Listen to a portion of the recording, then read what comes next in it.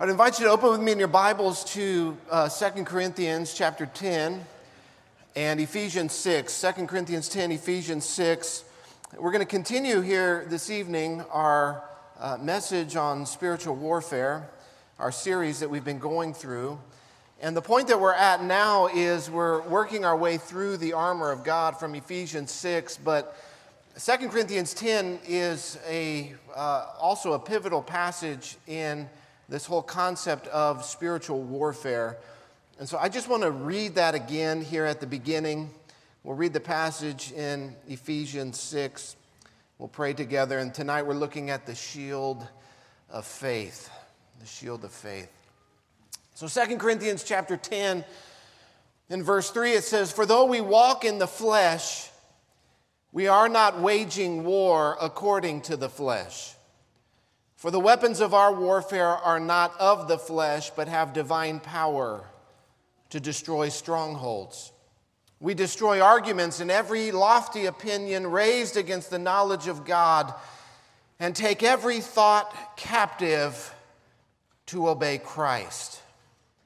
Here, this is a great example of spiritual warfare. And then in Ephesians 6, starting in verse 10, Paul says, "Finally, be strong in the Lord and in the strength of his might. Put on the whole armor of God, that you may be able to stand against the schemes of the devil. For we do not wrestle against flesh and blood, but against the rulers, against the authorities, against the cosmic powers over this present darkness, against spiritual forces of evil in the heavenly places. Therefore, take up the whole armor of God, that you may be able to withstand in the evil day. And having done all to stand, stand firm, therefore. Having fastened on the belt of truth, having put on the breastplate of righteousness, and as shoes for your feet, having put on the readiness given by the gospel of peace. And in all circumstances, take up the shield of faith, with which you can extinguish all the flaming darts of the evil one.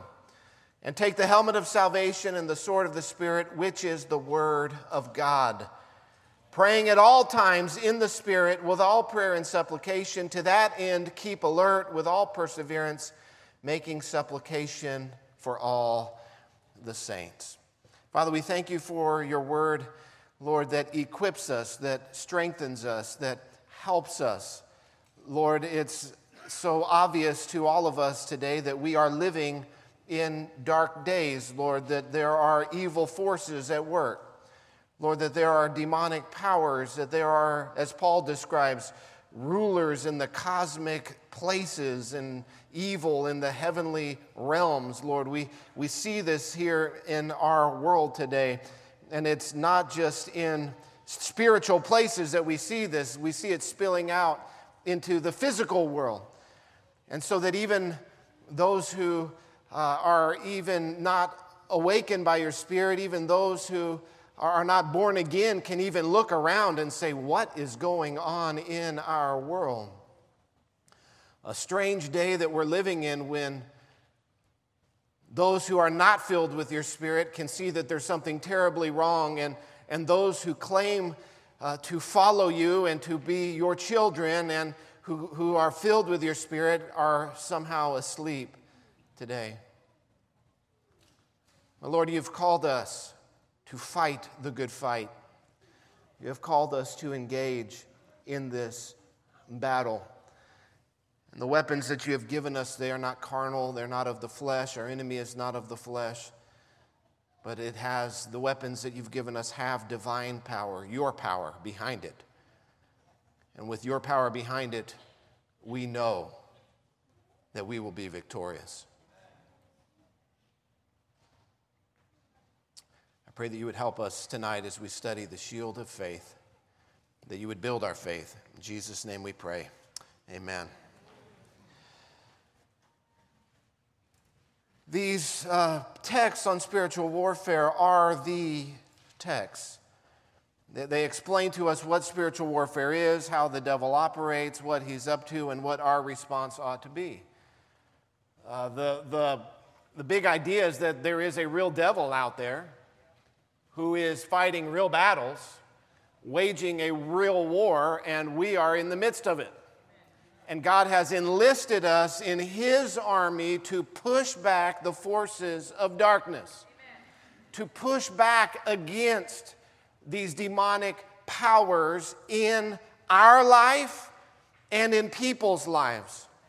And he talks about how we do that, and again in 2 Corinthians 10, that we destroy arguments, that every lofty thought that exalts itself against Christ, that we apply the Word of God, that we speak in the power of the Spirit, and we undermine these antichrist systems of thought and belief. And so we as God's people must be equipped.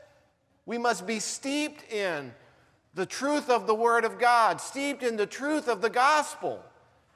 If we have only baptized vain philosophies of this world and just sprinkled a little bit of Jesus on top of it, we'll be like the rest of the Christian church in America today that is being led like sheep to the slaughter. I don't want that for you. I don't want that for your kids. I don't want that for your family. The public school system today is a slaughterhouse, taking our kids and filling their minds with demonic thoughts and ideologies that are antithetical to the gospel of Jesus Christ. How can I, as a Christian, hand over my children to those who would pervert their minds for 8 hours a day? We must engage in this fight. That's what He's calling us to get in the fight. Now, again, I talked about this a little bit this morning. The fight is not easy. It's not going to be easy. We're not just going to fall into winning a battle. You don't accidentally win. You don't just wake up and go, wow, we just defeated the devil. How did that happen? No, there's going to be blood, there's going to be bruises, there's going to be knocks. It's going to require effort. It's going to require sacrifice. That's a horrible word. It's going to require us to pay a price. This is why Jesus said, if any man would come after me, he must what? Eat cotton candy and watch Netflix? Deny himself and take up his cross. To follow Christ, we must deny ourselves. To follow Christ, we must accept the fact that it's not going to be easy. It's going to require work and hard work and concentrated effort, pushing hard in one direction against all of the forces of darkness. It's not going to happen by accident. If you're going to win a spiritual battle in your life and in your family, if you're going to take back territory from the enemy, it's not going to happen by accident. It's not just going to, oh, okay, sarah, sarah, whatever will be, will be. No, it's going to require you to get in the fight. To get in the fight. So that's what we've been talking about the last few weeks. Tonight we're looking at the shield of faith. And this armor of God that we are equipped with is to help us to stand against the schemes of the devil. Paul uses that word here 4 times in Ephesians 6. Stand against the schemes of the devil, withstand in the evil day, having done all to stand firm, stand therefore. And I've shared this several times, that the emphasis on standing is that the victor at the end of the fight, he's the one who is standing. This is a position of victory. That when we take up this armor of God, when we use it, when we exercise it, that we will stand. And we will be the ones left standing in the end. The Bible says that a righteous man, though he may fall 6 times, he gets up 7 times. And the enemy might, from time to time, knock us down. But God's people get back up because we're filled with God's Spirit. We're filled with the resurrection power of Jesus Christ.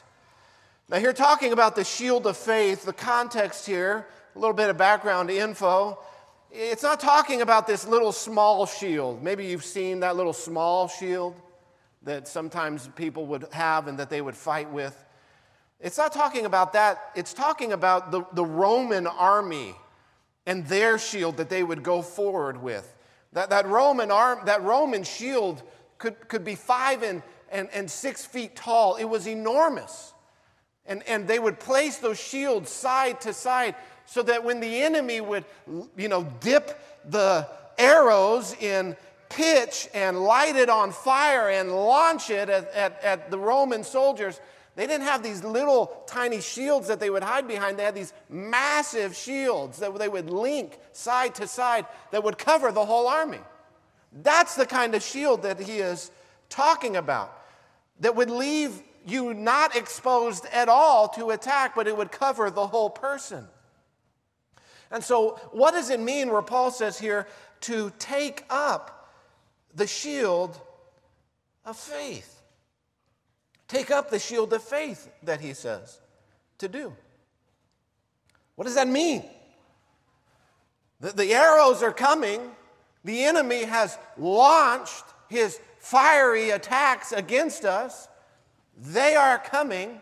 And Paul sort of obviously states the obvious. Put your shield up, he says.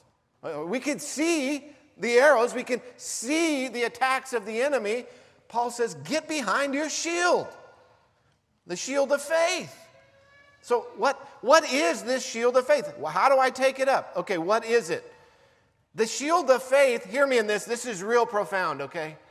The shield of faith is faith. Faith is the shield of faith. Faith in God. Faith in His Word. Faith in His promises. Faith in His Son. Our faith in God is a shield that protects us from the attacks of Satan. But just as a physical shield must be held onto, we too must hold on to our faith. When the enemy is attacking, and he's always attacking, we must hold on to our faith. Hold on to this faith which shields us. We must hold on to our faith in God and the promises of God. And our faith in God and in His Word, it is a shield that protects us from all of the attacks of the enemy. The Apostle Paul, quoting from the prophet Habakkuk, said it this way: the just, the righteous, shall live by faith. We spent a whole series on faith and looking at the heroes of the faith, working through Hebrews chapter 11, the hall of fame of our faith. We looked at example after example of how these people lived by faith. Lived by faith. What they believed determined how they lived, not the circumstances in front of them. Not what was happening in the culture or what was happening in the world. And so we're going to adjust how we live based on the beliefs of our culture. No, the just live by faith. Faith in the Son of God. Faith in God's Word. Now, there are fiery darts coming our way. There are attacks of the enemy coming our way. When we walk with Christ, we are under a constant barrage of these fiery darts. Let me just name a few of them here for you tonight. Temptation to sin. Anybody face temptation this week? Temptation to sin is a fiery dart of the enemy. Well, what about people slandering us from the outside because of our faith? Anybody ever experienced that? That is a fiery dart. What about thoughts of unbelief sowed into our minds, into our hearts from the enemy of our soul? Also, to go along with that, challenges to the Word of God. We all in our own flesh have seductive desires that Paul talks about in Ephesians chapter 4, verse 22. Our desires of the flesh are leading us astray. They themselves can be used by Satan as attacks of the enemy. What about emotions that run themselves out of control? By out of control, I mean not obeying Christ, where we don't take every thought captive and every feeling captive and say, does what I'm feeling, does this line up with what the Word of God teaches? Fear, anxiety, worry, doubt, all of these feelings that Jesus and in His Word tell us not to have those feelings. So if I indulge in fear and worry and anxiety and I allow myself to take in things that feed that in my soul, I'm disobeying Christ. Because God's Word says, fear not. Right? So emotions that are out of control. Now, I'm not saying that you'll, as a child of God, that you'll never experience fear or anxiety or worry, but what I'm saying is that when you do, you take that and you say, no, this is what God's Word says. I'm a child of God. I'm part of His kingdom. He promises this and He promises that. And so I am going to believe God's Word and not this situation, not this problem. And you beat your fear into submission to the Word of God. A thought life that is undisciplined is an attack of the enemy, where you just let your thoughts just go anywhere and everywhere. Goodness gracious. We are to exercise self-control and self-control in our thoughts, meditating upon the Word of God, washing our minds with the Word. What about false teachers? They're an attack of the enemy. Twisting God's Word, distorting God's Word, lying about God's Word to deceive people. There's persecution that many Christians today are facing all over the world. People today in China and Iran, India, North Korea, all over the globe, places in Africa. People are suffering for their faith in Christ, persecution. Even within the church, there can be disunity among God's people. The way sometimes it's described, these fiery darts, is simply the world, the flesh, and the devil. All of these different ways that the enemy tries to attack us. But here's the good news in all of this. Here, Paul says to take up the shield of faith with which you can extinguish all the flaming darts of the evil one. Not some, not many, not most, all. Whatever Satan can cook up in hell and launch your way, the shield of faith can protect you against it. Is that not what it says?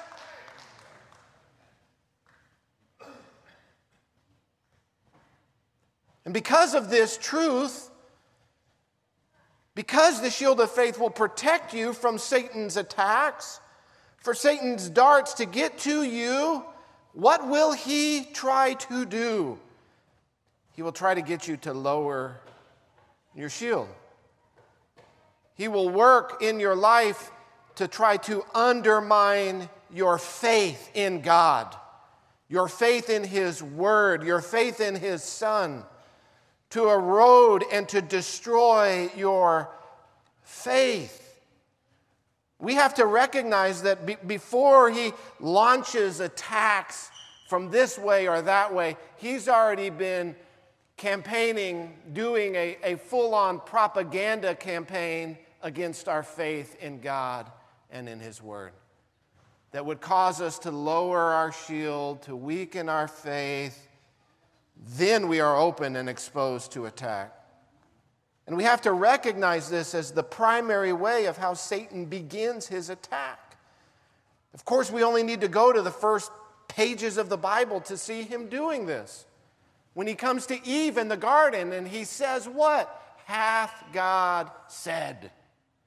Hath God said? Did God really say you can't eat of any tree in the garden? Well, what is he doing there if not undermining her faith in the Word of God?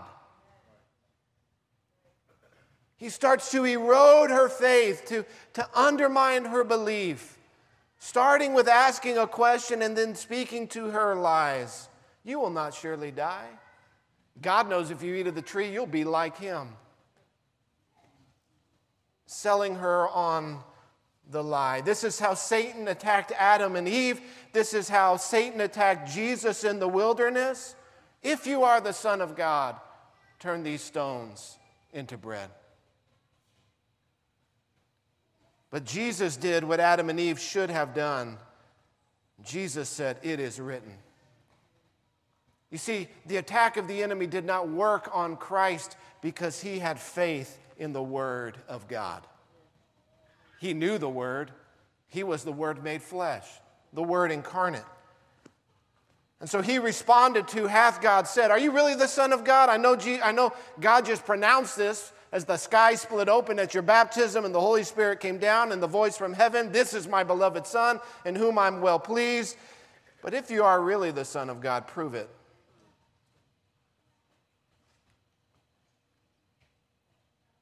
Jesus said, it is written. It is written. That faith in the Word of God is a shield that will protect us from the lies and the attacks of the enemy. This is how Satan's going to attack you. Has God really said? Does God's Word really say this? Isn't there somewhere in the Greek that you can kind of, look at that and, the Bible translators put that in. It's some mysterious conspiracy against whatever, seeking to undermine the authority of the Word of God and your faith in it. You see, he can't destroy God's Word. It is settled in heaven. Jesus said, not one stroke of the pen is going away. Heaven and earth are going to pass away, Jesus says, before one stroke of the Word of God passes away. So he cannot attack the Word of God. What he can only attack is your faith in the Word of God. And hear me in this. In that you will believe someone's word. You will believe someone's word. This is an inescapable reality. It's not whether you will trust in someone's word, someone's vision of the world and version of reality or not. It's which word you will believe. It's not whether you will believe someone's word, it is which word. Either you will believe the word of the Son of God or you will believe the word of the serpent. Those are your options. It's not whether you will believe a word, it is which word you will believe. This whole world, the whole cosmos is founded on the Word of God. In the beginning, God created the heavens and the earth, and God said, let there be light. In creation, we have the Word of God proceeding forth, calling forth all of creation into existence. In Adam and Eve, He gives them His Word, His instruction, and then Satan comes and he says, I've got another word. I've got another take. Has God really said? No, no, no. You will not surely die. You will either believe the Son or you will believe the serpent. It's not whether you will believe, but which word you will believe. It's not whether or not you will be a person of faith. It's which faith you will hold to. You will either hold to "it is written," or you will hold to "hath God said." It is not whether, but which. Which word will you hold to? So we must safeguard our faith against these kinds of attacks. Which brings to the practical application of what am I feeding my soul with? Is what I'm feeding my soul with, is it building my faith in the Word of God? Is it strengthening my faith in God, in His promises? Is it causing me to trust God more? Or is it undermining my faith in God's Word? What is your spiritual diet? Is it producing faith in your life, or is it undermining faith? If your faith is growing weak, you are exposed to the attacks of the enemy. We live in this world of social media. We live in this world of 24/7 news media. Listen, all of that stuff, it in the end, it doesn't build your faith. It just doesn't build your faith. And all of the stuff I follow on social media, it's all Christian stuff. It's all pastors and preachers, and they're talking about the Bible. But what they end up doing most oftentimes is arguing with each other about what it means. That doesn't build my faith. That doesn't build my faith. When I flip on the news, man, that does not build my faith at all. Talk about a faith killer. I don't care what channel you're watching. It is bad news. But God's people are called to be people of the good news, the gospel. Good news. So I must feed my soul with the good news. What is my spiritual diet? Is it comprised of TikTok and Instagram, Fox News and CNN? All of that is a spiritual diet. All thoughts are spiritual. Ideologies are spiritual. Philosophies are spiritual. Is my spiritual diet entertainment? And there's like 3 places where you can get good entertainment these days. The rest of it's just anti-Christ. And it's so subtle. Satan is so subtle. We don't even realize it, that he's just sowing those seeds of doubt in our mind. Listen, every time, and you can't even watch a Spurs game, which I'm going to do this year because we got a new guy, but you can't even watch a Spurs game without being assaulted in your faith by a false word, a false vision of reality. You can't watch a Spurs game without watching, we got a lot of kids tonight, without having a rainbow parade shoved in your face. On the commercials, and even increasingly at the games. That's a false version of reality. That's an alternate word that's saying, believe this. Believe this. Believe this is good. This is pure. This is wholesome. God says it leads to death. And so if I am not engaged spiritually and just soaking everything in, Satan is just happy to slowly, little bit by bit, undermine and erode your faith. This is why, coincidentally, or not coincidentally, I don't know what the word is, I'm running out of words. This is why we brought back Sunday night service, to build your faith. Because God's people are under a constant attack. 24/7. We as your elders recognize that. We as your elders see that your family, your thought life, your kids, your work, everywhere you go, everything you do, you're constantly being presented with a false word in this anti-Christ system of a world that we're living in today. And so we said, God's people need more truth. They need more of the word.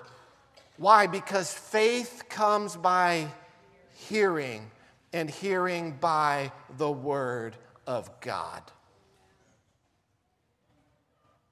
We're constantly being bombarded. We must build our faith. This is why Paul says this about the shield of faith. And he sets the shield of faith apart from the other pieces of the armor by saying this. He says, in all circumstances, take up the shield of faith. I find that interesting that he doesn't say that about the rest of the armor, but he applies that specifically to the shield of faith. In all circumstances, the way the King James renders that is above all. In all circumstances, above all, take up the shield of faith, which is to say what? That we never check our faith at the door. We never check our faith at the door. Wherever I'm going, whatever I'm doing, I am taking the shield of faith with me. My faith in God, my faith in His Word. I'm never checking that at the door. You go into the college classroom, you better take your shield of faith. You show up to work in a secular environment, you better have your shield of faith. In all circumstances, above all. We don't leave it in the car. We don't put it in the trunk. We hold fast to our faith in God. And the promise is that as we do that, every attack of the enemy will prove ineffective in your life. That is the Word of God. We will be attacked. You will be attacked. You will face bombardment. You will be attacked in your feelings, in your emotions, in your thoughts. You will be attacked by people's words against you. You will be attacked by Satan throwing things in your field of vision that you never wanted to see. You will be attacked.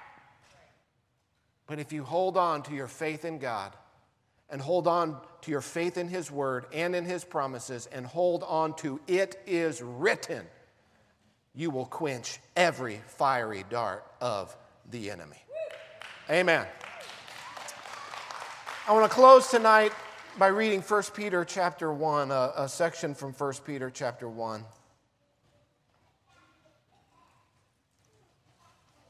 1 Peter 1 and starting in verse 3. Blessed be the God and Father of our Lord Jesus Christ.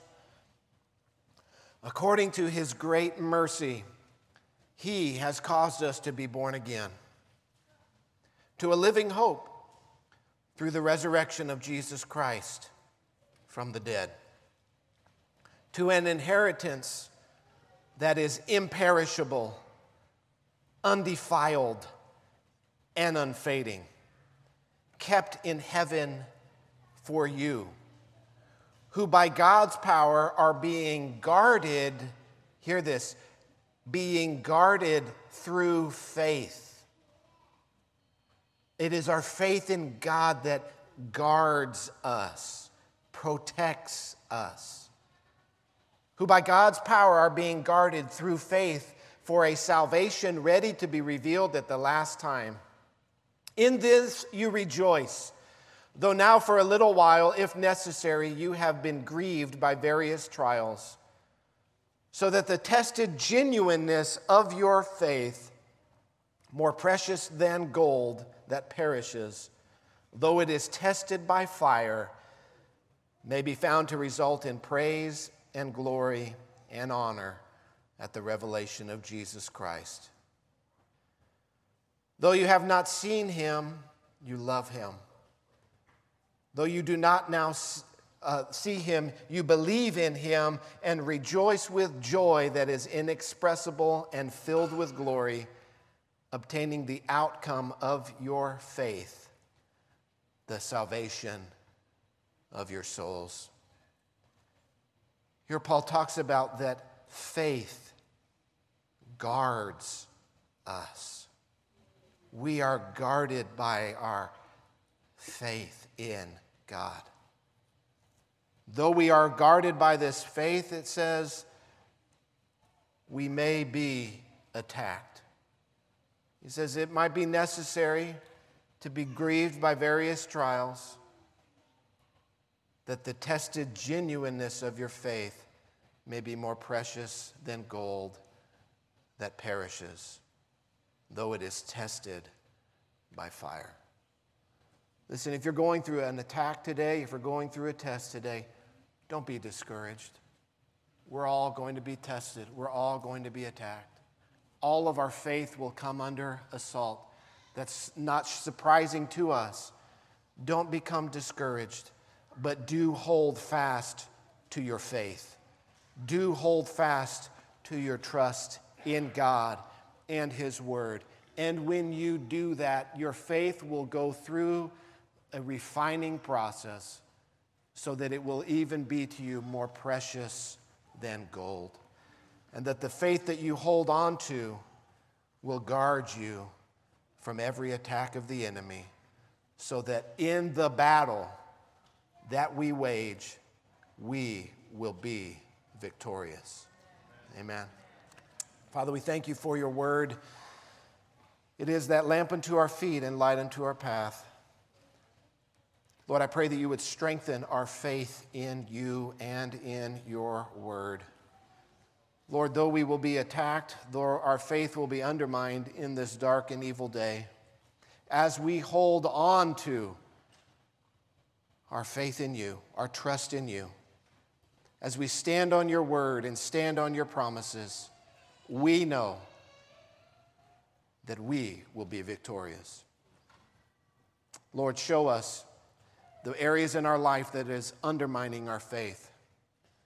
If there are voices, if there are things, if there are people that we are watching and listening to that is eroding and undermining our faith, God, that you would expose that to us, that you would show that to us, and by your help and the power of your Spirit, Lord, that we would lay that aside so that we might build our faith, that faith comes by hearing and hearing by the word of God, that we might silence the voice of the enemy just as our Lord Jesus did by saying, "It is written."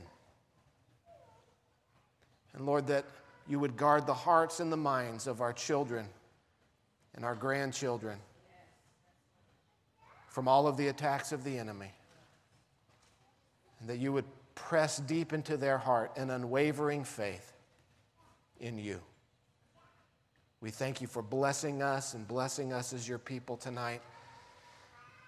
We thank you for the time that we've had tonight. It's been a precious time in your house. In Jesus' name we pray. All God's people said, Amen. Amen.